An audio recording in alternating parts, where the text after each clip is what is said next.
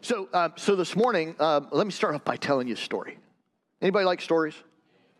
This story comes from a book called Acres of Diamonds.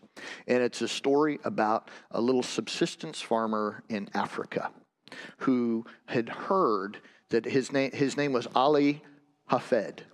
And Ali Hafed had heard about all of his neighboring farmers that were getting wealthy from diamonds. Diamonds had been discovered on their land, and they began through the process of digging them and then refining them, doing everything that they needed to do to get the beautiful diamonds out of that African soil.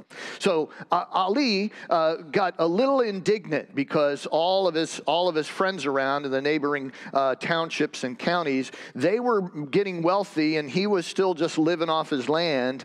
And so he left his home and he went in search of land that he could purchase that had diamonds in it. And so he searched for a month. His wife sends a message to him and says, "When are you coming home?" He says, "Still haven't found the land." 1 month turns into 2 months turns into a year. Eventually, he just leaves his family altogether and he continues to search for the land that's got the diamonds in it. He keeps searching, he keeps searching, he keeps searching. Finally, he gets so despondent because of everything that he's lost, he drowns himself in the ocean. Someone buys his land, another subsistence farmer, and he's out in the back and he's walking alongside of a creek, one of 2 or 3 creeks that runs through the land, and he looks and there's this flash of blue down on the bottom, and he goes over and he pulls out this stone. He doesn't know what it is, but he rinses it off. Oh, it's pretty, and he takes it back and he sits it on the mantle in his little house, in his little subsistence farmer house, and he puts it up on the mantle. And a visitor comes by a few days later, and he sees this massive diamond sitting up on the mantle. "Where did you get that?" He said, "Oh, I was out walking in back here, and it was just, it was out there in the creek. It's right not far from the backyard. It's just right out here in the creek." "Do you know what you have? Don't you realize this is a diamond? Do you know how much money that thing is worth?" "Well, no, I really didn't know."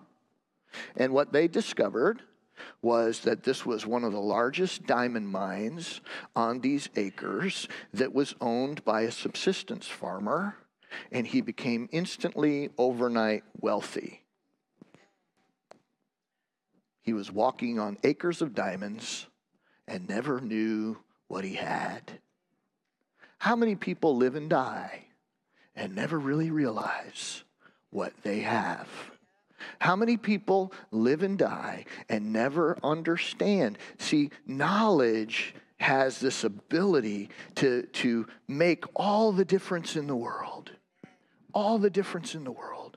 So our story today leads us into a scripture text in Luke chapter 16. And we'll get into the text in a minute. But I noticed as I was thinking about the first service, you ought to send Christmas cards to everybody in the first service because they usually help me call out my bad jokes. They help me correct all the things that I wish I had said and hadn't said, and keep me from saying the things that I shouldn't have said, in order that you might have a better menu. And I had something that I wanted to share, and I totally forgot it. These little paragraph that I'm going to read to you came from some students of a Harvard professor named Henry J. Cadbury, who, I know you're thinking Cadbury egg. As soon as I said Cadbury, it's chocolate. He's probably related, but I don't know. And but he was a scholar in the early 1900s at Harvard, and he asked one of his students to share their reactions to Jesus, and this is what one of them said. One wrote, "No one has yet discovered the word Jesus ought to have said. None suggested the better word he might have said. No action of his has shocked our moral sense. None has ever fallen short of the ideal. He is full of surprises, but they are all the surprises of perfection. You are never amazed one day by his greatness and the next by his littleness. You are quite amazed that he is incomparably better than you could have expected. He is tender without being weak, strong without being coarse, holy without being surveyed, basically beneath you, a servant. He has conviction without intolerance, enthusiasm without fanaticism, holiness without Phariseeism, passion without prejudice. This man alone never made a false step, never struck a jarring note. His life alone moved on those high levels where local limitations are transcended and the absolute law of moral beauty prevails. It was life at its highest. Now, the reason I wanted to share that with you is because when we get into our text today, it doesn't say who it was that was teaching, but it was Jesus. And Jesus, who knows the end from the beginning, who is the beginning and the end, the first and the last, who knows everything, who understands all reality. And when he speaks of reality, you and I are standing there with our jaw on the floor because we don't understand everything that he understands. And yet we know who he is. And because we know who he is, we know he's not lying. We know he's speaking the truth. We know the one who said, I am the way, not a way, the truth, and the life.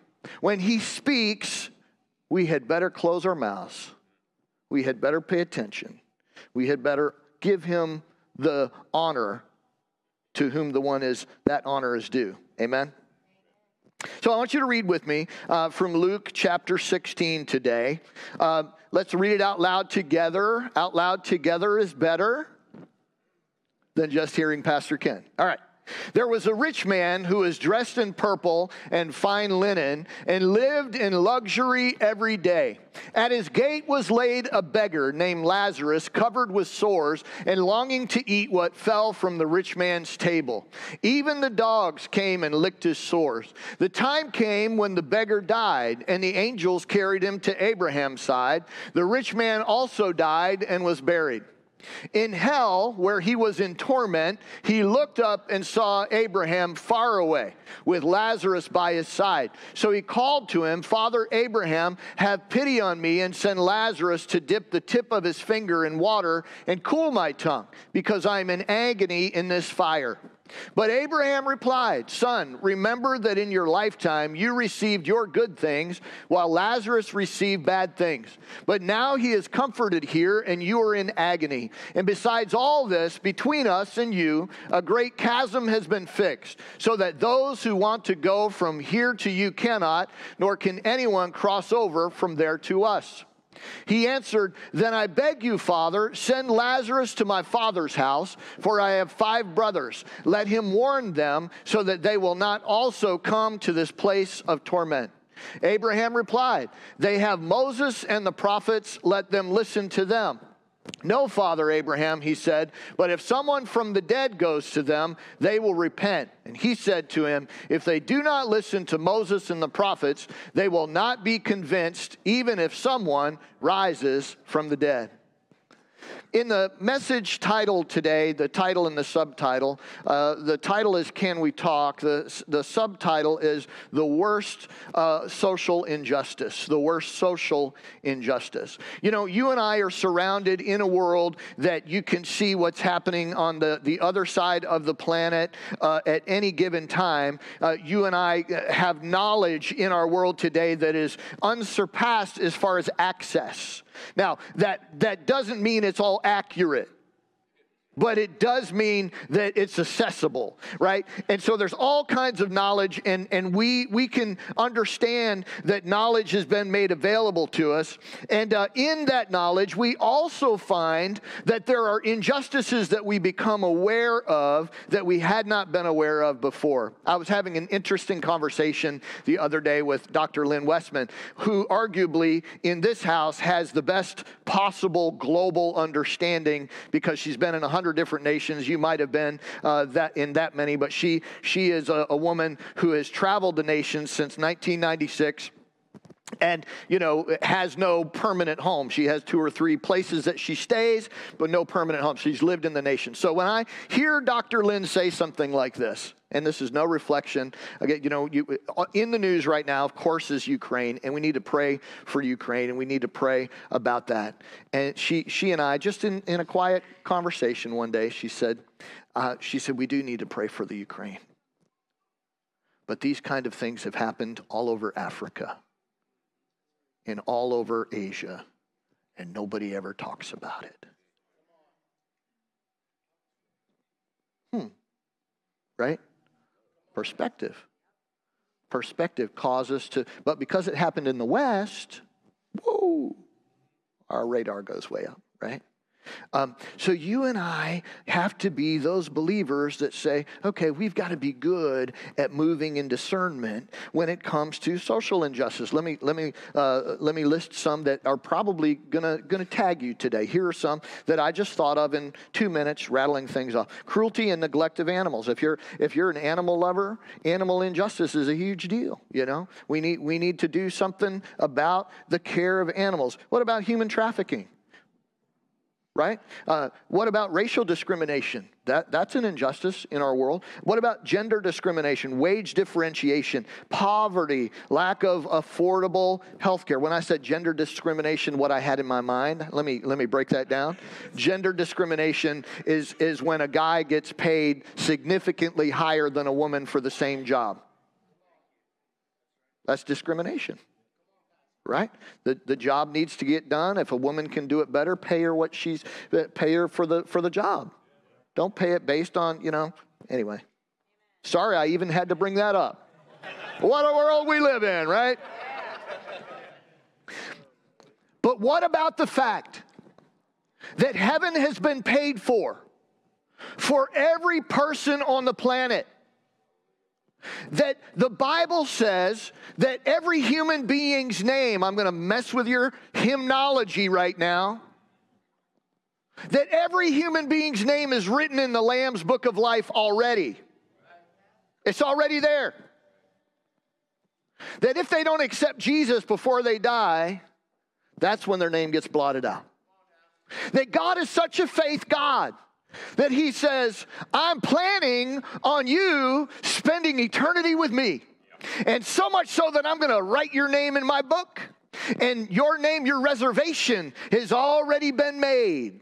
And you have to make a choice that at some point in time, when you are above the age of accountability, we don't really know what that is. We just, it's the time at which a young person can understand right from wrong and understand the gospel, that the gospel seed needs to get into that person's life as early as possible. Moms and dads, we got a big job ahead of us.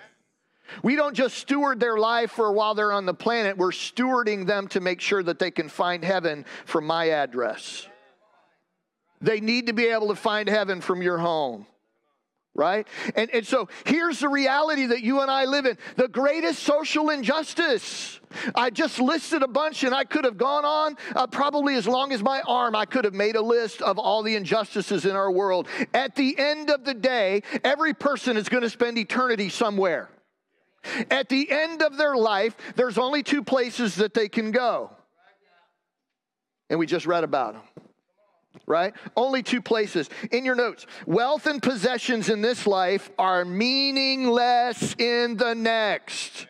Why do we spend so much time assessing where we are at and where our neighbors are at? And do they have something nicer than we have? Why do we worry about wealth and possessions? Jesus says you can't change one hair on your head. Why do you worry about what shall we eat or what shall we drink or what shall we wear? Your heavenly Father knows you need all that stuff. And He will look after you. So why worry about it? Jesus is saying, keep the main thing the main thing. I can't say it better than Him. I'm not trying to say it better than Him. I got to just like compress it here in this thinking, right? Wealth and possessions in this life are meaningless in the next. This is what Jesus is communicating. He's saying to the Pharisees who thought that wealth was a sign of God's blessing. That if you were right with God, then you would have wealth. And so the rich man, what does he have? He's got everything. He's dressed in fine clothes. He's in the latest fashion. He's got it all going on. All day long, he just wishes for longer days so that he could enjoy himself more because he has everything that he has need of. He doesn't have to work. He doesn't sweat. He's just enjoying life. That's the rich man. And then you've got Lazarus. Now, this is an interesting case because, your Bible might say the parable of the rich man and Lazarus, but scholars really debate whether or not this is actually a parable because there's proper names used in it. He's using Abraham, and this is the place that Jesus is talking about that was open for a time called Abraham's bosom. And this was where people went to wait. This is not like purgatory. We're not talking about purgatory, a Catholic ideal. This is the time in space between the Old Testament, where Old Testament believers would go to wait for the proclamation of the gospel. And so Jesus is talking about Abraham's bosom and how that the rich man, he goes to hell, and Lazarus, who probably hoped that the days were shorter because he was in misery. Isn't it interesting how you reflect differently on time when things are easy on you? But when things are hard, you wish for sleep, or you wish to check out, or you wish for a lighter load or less time. So the scripture tells us in Mark chapter 8, what good is it for a man to gain the whole world yet forfeit his soul? Or what can a man give in exchange for his soul? Every one of us walked in this room today with a never-dying soul that we didn't buy, that we didn't extract from our parents, that was given to us when we drew our first breath. Actually, your soul was probably ahead of all that. In the heart and mind of God, you already were. Your name and your chapters of your book were already written down, Psalm 139 says. But when you walked in here today, you walked in a body with a soul, right? You've got a spirit, a soul, and a body. And your soul was given to you by God. It's a gift. It's not even yours. What you get to do with it in this life is up to you. You've got a choice. Now, what the Word tells us here is that when I choose Jesus, that my soul is preserved. My soul is saved. My soul is set apart. And that when I draw my last breath, that I will go into heaven, a place that we'll talk about in just a moment. But while I'm here on earth, I've got choices to make. Here's a choice. 1 Timothy chapter 6, verse 17. Command those who are rich in this present world not to be arrogant, nor to put their hope in wealth, which is so uncertain, but to put their hope in God, who richly provides us with everything for our enjoyment. Notice here that God is not stingy. God is not withholding. God is not saying this, God's not into some kind of like a level-funded communist socialist government kind of thing where he says, you get the same as this one and this one and this one. No, he says, I give you power to get wealth and there confirm my covenant. I want to show you how much I love you and I want to bless your life. But don't let things take the place of God. Don't let stuff that you enjoy become the whole meaning for your life. He gives us all things richly to enjoy. There's a kind of a parenthetical rabbinical saying that says, God will judge you one day for all the things that he created for you to enjoy, and yet you refused.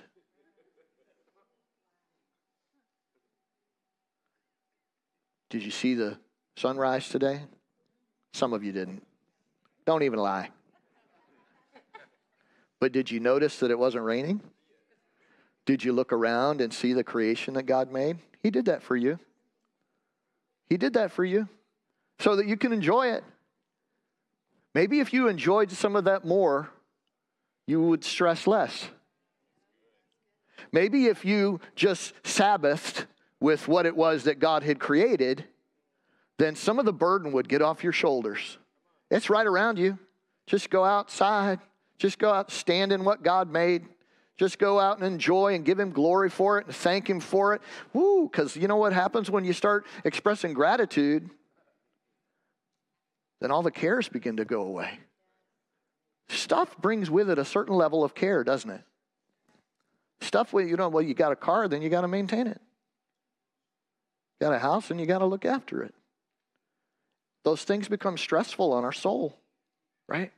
And so he says, in this way, he says, command them to do good, to be rich in good deeds, and to be generous and willing to share. In this way, they will lay up treasure for themselves as a firm foundation for the coming age, so that they may take hold of the life that is truly life.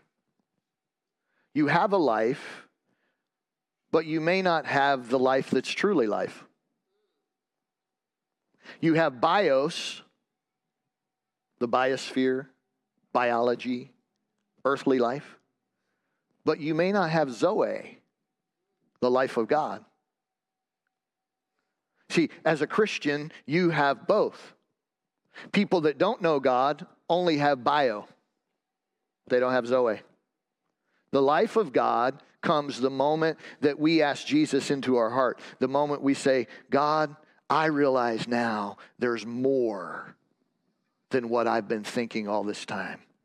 That there is a heaven and there is an earth and there is a God who came from heaven to earth to show me the way to heaven and to keep me and prevent me from going to hell. The moment you say yes to Jesus, eternal life happens on the inside of you.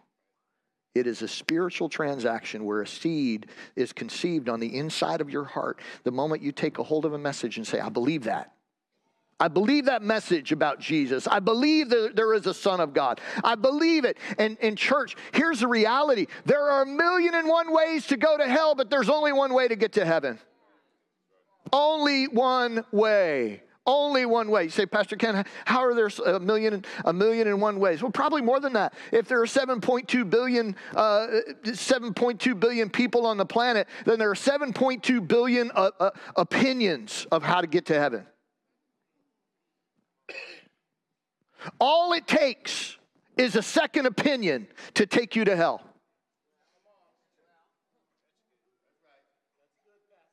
Just a second opinion. You say, Pastor Ken, my opinions are so good, everybody's entitled to my opinion. But Jesus tells us, babies never like my preaching. I don't know. I'm trying to get better. We love babies around here. Let's give them a hand. We love babies. Amen. You know, the reality is this, that in the scripture, deception happened with the second opinion. Did God really say? Did God really say? And did God really say that Jesus is the way, the truth, and the life? Yes, he did. But what about, stop there. Because that second opinion, God doesn't support.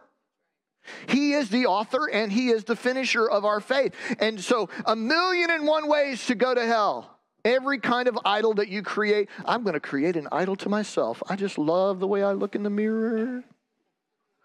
So I'm going to be my own idol.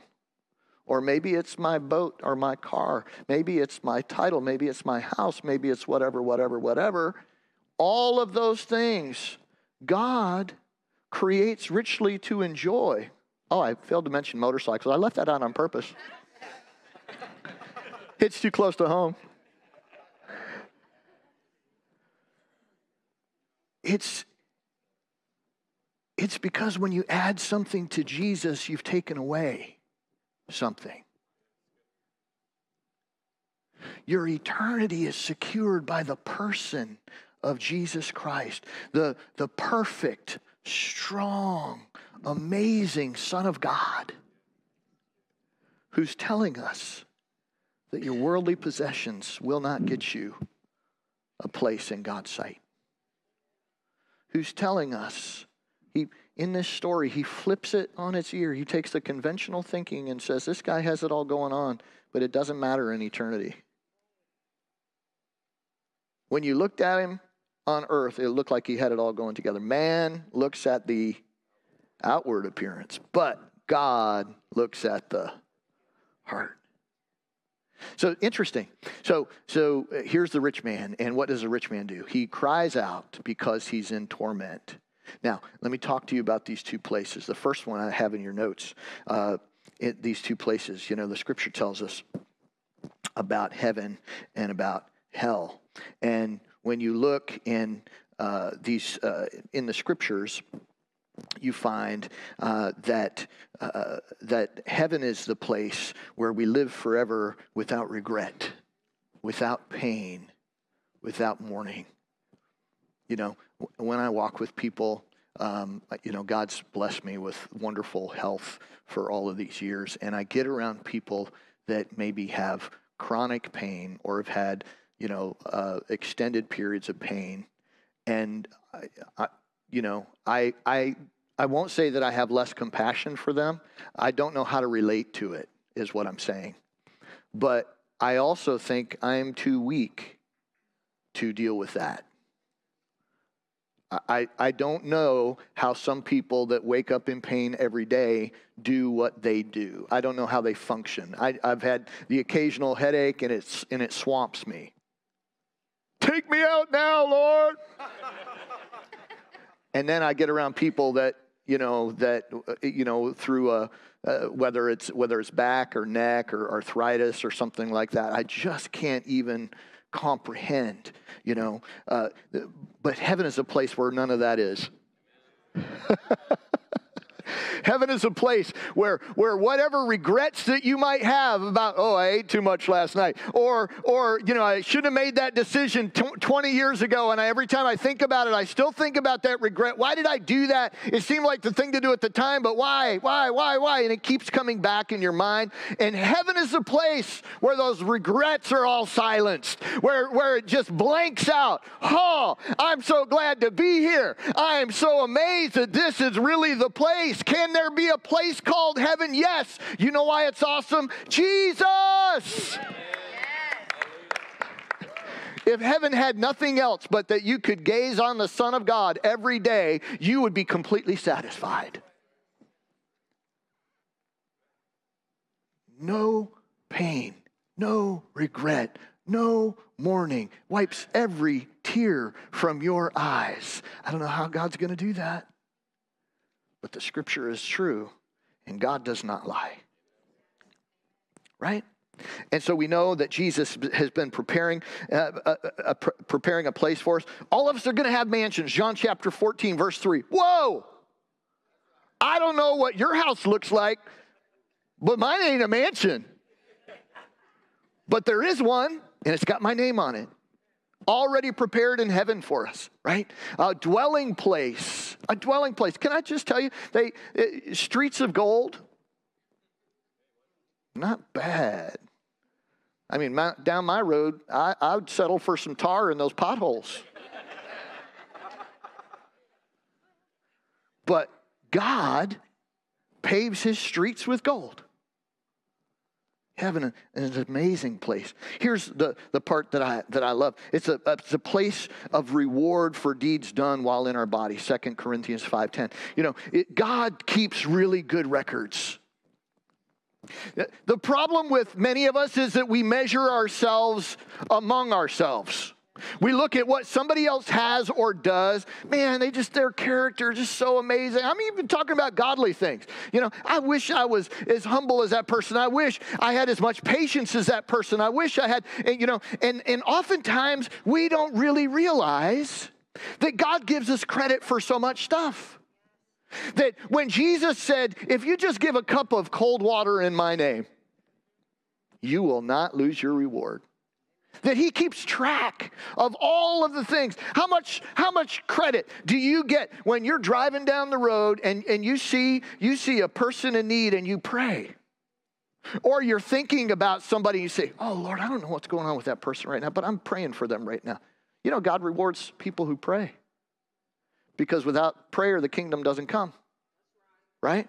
So somewhere in God's downline, you know, you're in that pipeline and you're praying and you're asking God to do things and people don't know about it. And you know what? You probably forgot about it 5 minutes later. But God didn't. He wrote it down. It's in his book. And someday when you and I stand before him, he will be handing out rewards. Right? And for some of you, you're going to have an amazing reward because of who you're married to.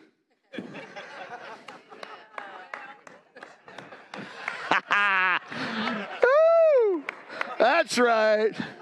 That's right. How did you get one of those massive crowds? Did you see who I was married to on the earth? Now you know. Bigger than Billy Graham's, you know. It's the place where our inheritance in the kingdom is kept. You know, some of us have had family members to leave us an inheritance. Some of us have had family members that left us debt. But your inheritance in the kingdom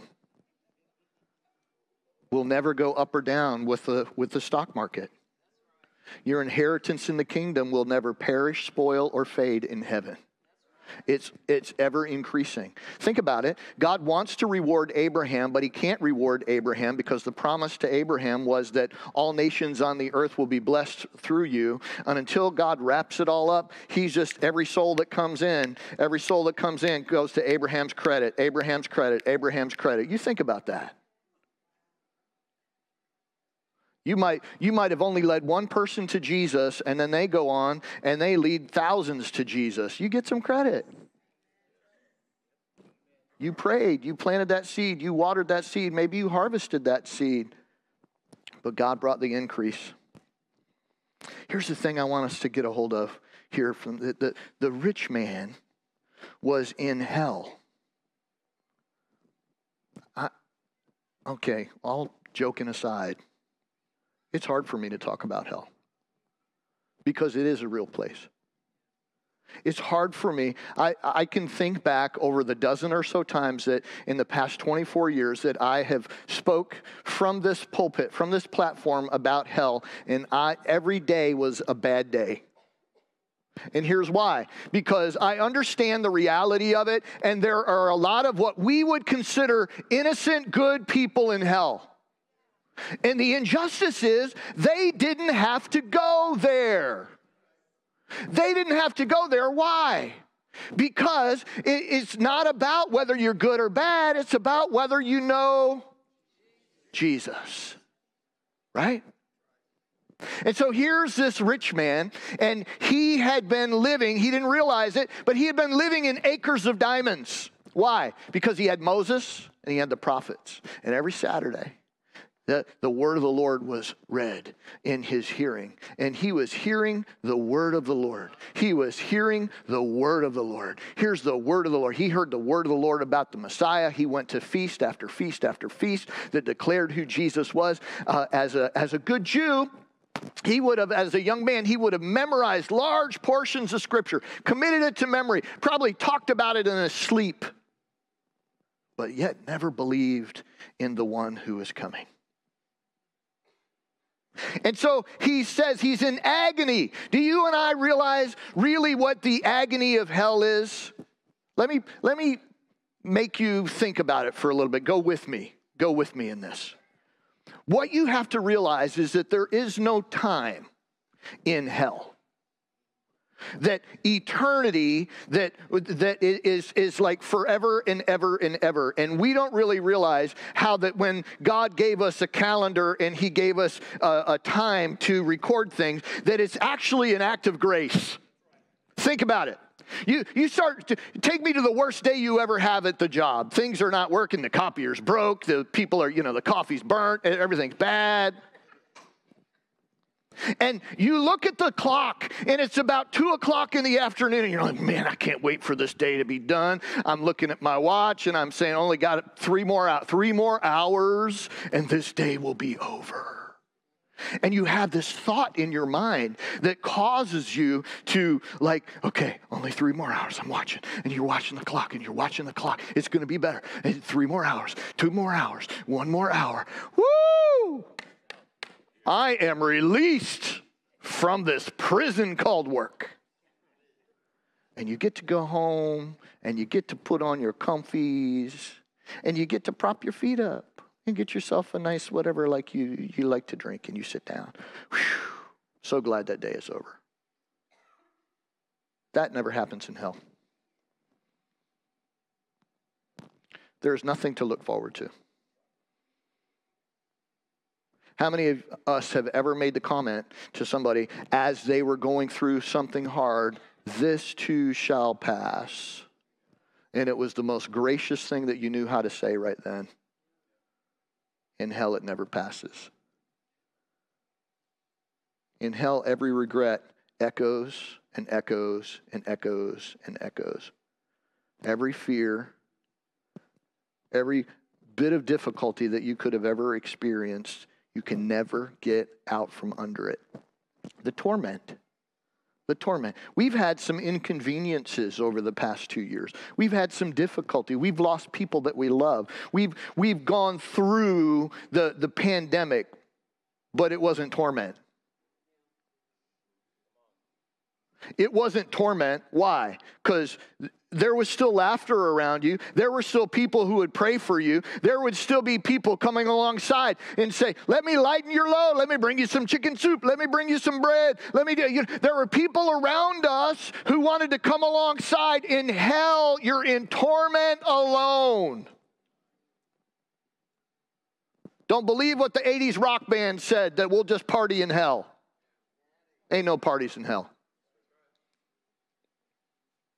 And the hardest part in the midst of this is that you and I have to understand that anybody, if you've done wrong to somebody, then there's a part of the righteous indignation in my soul that says you're getting what you deserve. If you kill somebody, if you rape somebody, if you abuse somebody, in my spirit, I'm like, well, yeah, I'll preach Jesus to you. You're going to get some forgiveness, but you're going to do some restitution. You got to pay for that. You can't do wrong to another human being and not pay for that. But hell was never made for people. The Bible says in Matthew chapter 25 that hell was made for the devil and his angels. The devil and his angels. That doesn't include us. So the injustice is that people have to go there at all. And here's the reality. God says, I'm going to tell them through the law. I'm going to tell them through the feasts. I'm going to tell them through the Moses and the prophets. The Messiah is coming. Put your trust in God. Put your trust in God. Put your trust in God. And the rich man had that, and it wasn't enough. Abraham, can you get Lazarus? I used to see Lazarus, walk right by him every day, never gave him anything. The dogs came and licked Lazarus' sores. The dogs, they probably had it really bad, thought this human being had it worse. And the only care for his soul was a dog, that guy Lazarus.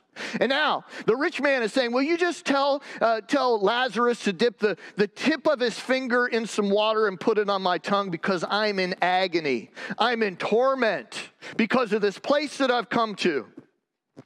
Abraham tells him the whole story about the gulf and it's fixed and you can't and he can't and we can't because this is the way it is. And so the rich man says, okay, I got 5 brothers. And maybe there's nothing to be done for me right now. But what about my 5 brothers? What about send Lazarus back. Send Lazarus back to tell my brothers about the reality of heaven and hell. And Abraham's response is, they have Moses and the prophets. And if they don't want to believe, they're not going to believe, even if someone rises from the dead. Remember with me that we don't get to heaven because we're good. We get to heaven because Jesus is good. We don't get to heaven by what we do. We get to heaven because of what Jesus has done. So the only place for us, the only thing for us to do is to humbly accept the fact that Jesus did it all, and I can add nothing to that except my faith in what he has done. Jesus, I believe that what you did is more than enough for me. Come into my life. I want what you have. I want what you have done for me. And here's the reality, church, that the greatest injustice is this isn't the first time you've heard that. This isn't the first time. But have you believed? Because all the other times don't really matter. Only that you believe. That's what matters. You see, I suspect that in hell, the rich man probably heard over and over and over the scriptures about the Messiah in his head, in his heart, that he learned from a child, but he never did anything about it. Oh, my mom's making me go to Sabbath school again. Have to get my clothes on, have to get up early. I don't want to go down there and hear the word. I want to go play. Time and time and time again, the testimony went. How many people drive by Lighthouse every day? How many people have, they turned off a gospel message to turn something else on? How many people have gone by the witness of a church sitting on a corner and say, wonder what goes on there? Wonder what that's about? Wonder why somebody would build a building like that? What's the purpose of that? That you might believe. The hardest thing, I didn't finish my sentence earlier. The hardest thing for me to think about in hell, as it relates to hell, is the kids. Somewhere north of 4, when a child reaches the age of accountability, they know right from wrong. They need to be introduced to Jesus early as possible. You start with their senses. There's an old tradition that says that when babies are very young, that the Jews would take out an Old Testament, take out a Bible, the Old Testament, and they put honey on it. Don't want to do it before the child is 1. Not a good thing. But they'd let them taste God's words, and they'd say, this is the word of God. And they'd let them taste the honey that was on the spine of the book. We use everything we can to teach our kids about the Lord so that at the earliest time possible that they would respond to Jesus and make Jesus Lord so that they could know their Father. Every person on the planet has a heavenly Father. And many of them don't know. And it breaks my heart to stop and think about kids who are 5, 6, 7, 8 in hell.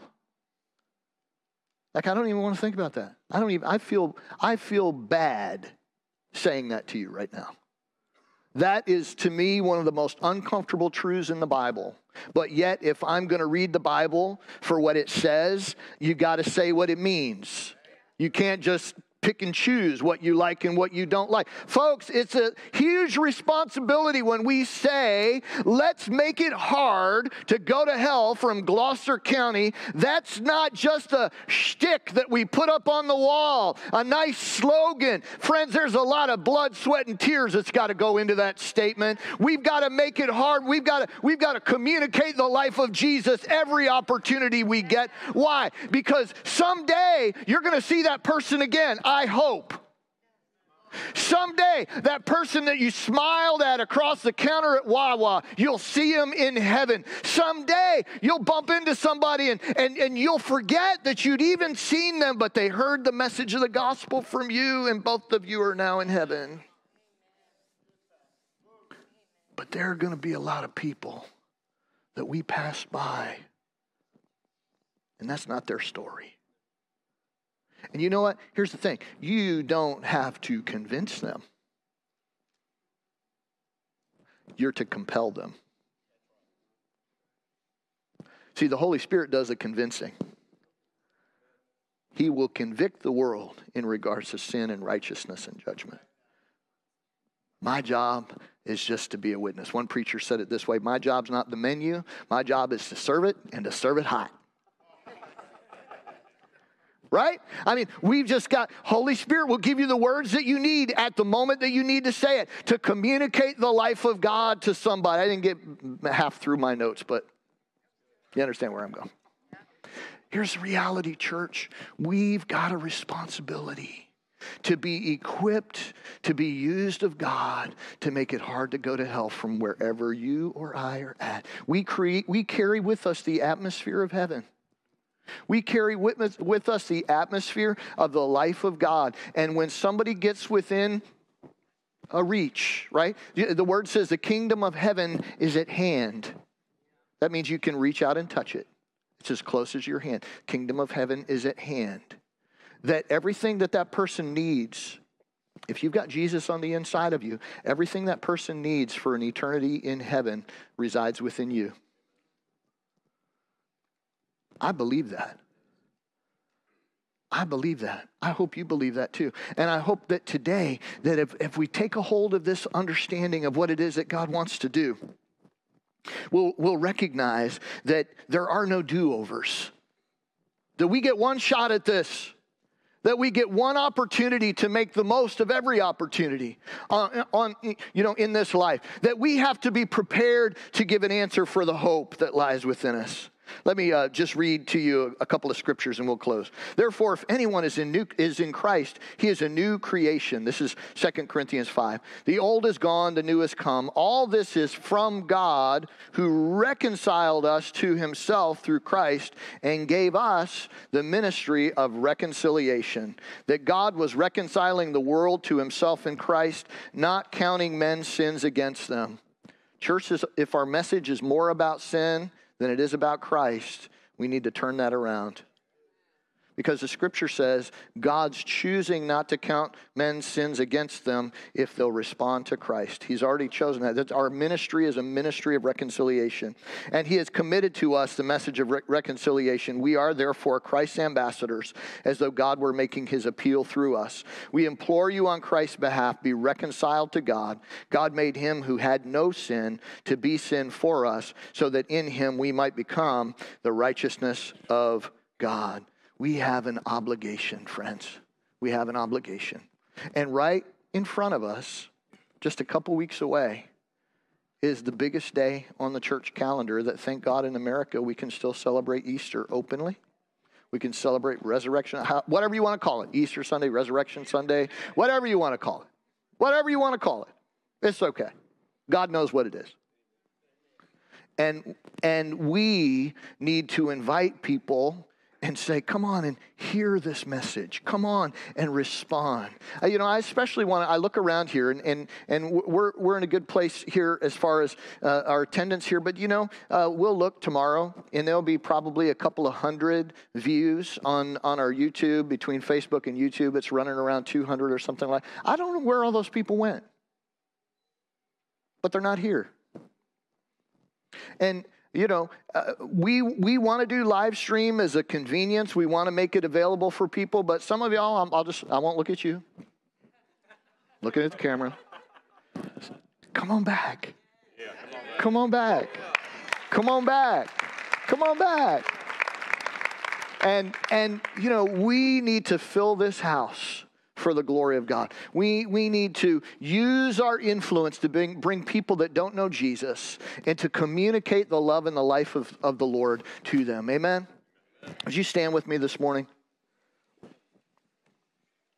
Father, I just pray right now for every person within the sound of my voice. Lord, that they would have said yes to Jesus, and if they haven't, in the quietness of their own heart right now, they would say, Lord, I believe you are the Son of God. I believe that you brought me out of darkness into your light so that heaven is my home. All over this place, if you prayed that prayer, maybe during our altar call earlier, maybe just now, but all over this place, if that's you and it's the first time you've prayed that, or maybe you're rededicating your life to the Lord today, just slip up your hand. You want to walk with the Father. You want the fullness of the Lord to be in your life. You want everything God has available for you in the person of Jesus. We'll take just a minute.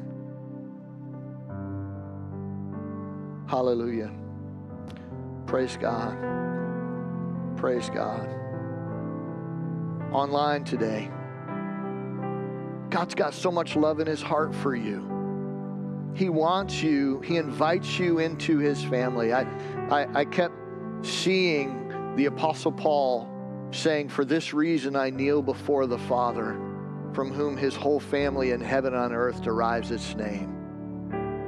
That God would make himself clear to you. That God would make himself real to you. That he would show you who he is and how much he cares for you.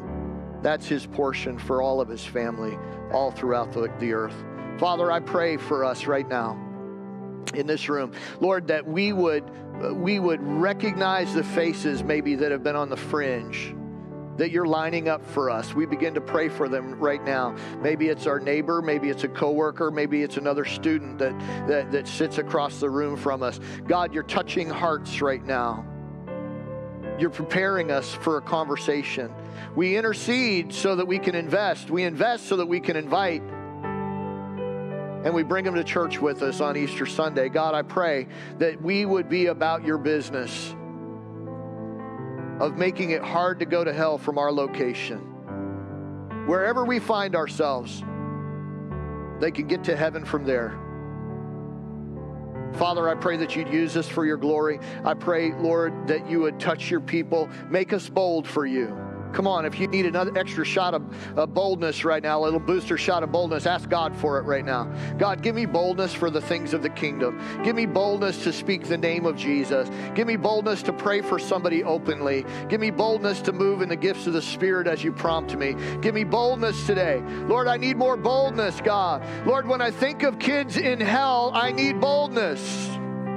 When I think of neighbors in hell, I need boldness. God, I'm their solution. I'm their answer. I'm their help. I'm the hope that they've been asking for because I'm an ambassador of the King. God, I pray that you'd use us for your glory. I pray, Lord God, that these days we wouldn't allow the word to just go in one ear and out the other, but Lord, that you would put a deposit of your Spirit in our souls, God, that you would change our walk, God, that you would change our behaviors, God, that you would shift something in our thinking, Lord, so that we would live from the deep places of God and not from the shallow places of our own mind. Forgive us, Lord, for applying our opinions where your opinion was the only one that mattered. In the name of Jesus, we pray. Amen. Amen. Amen. Praise God.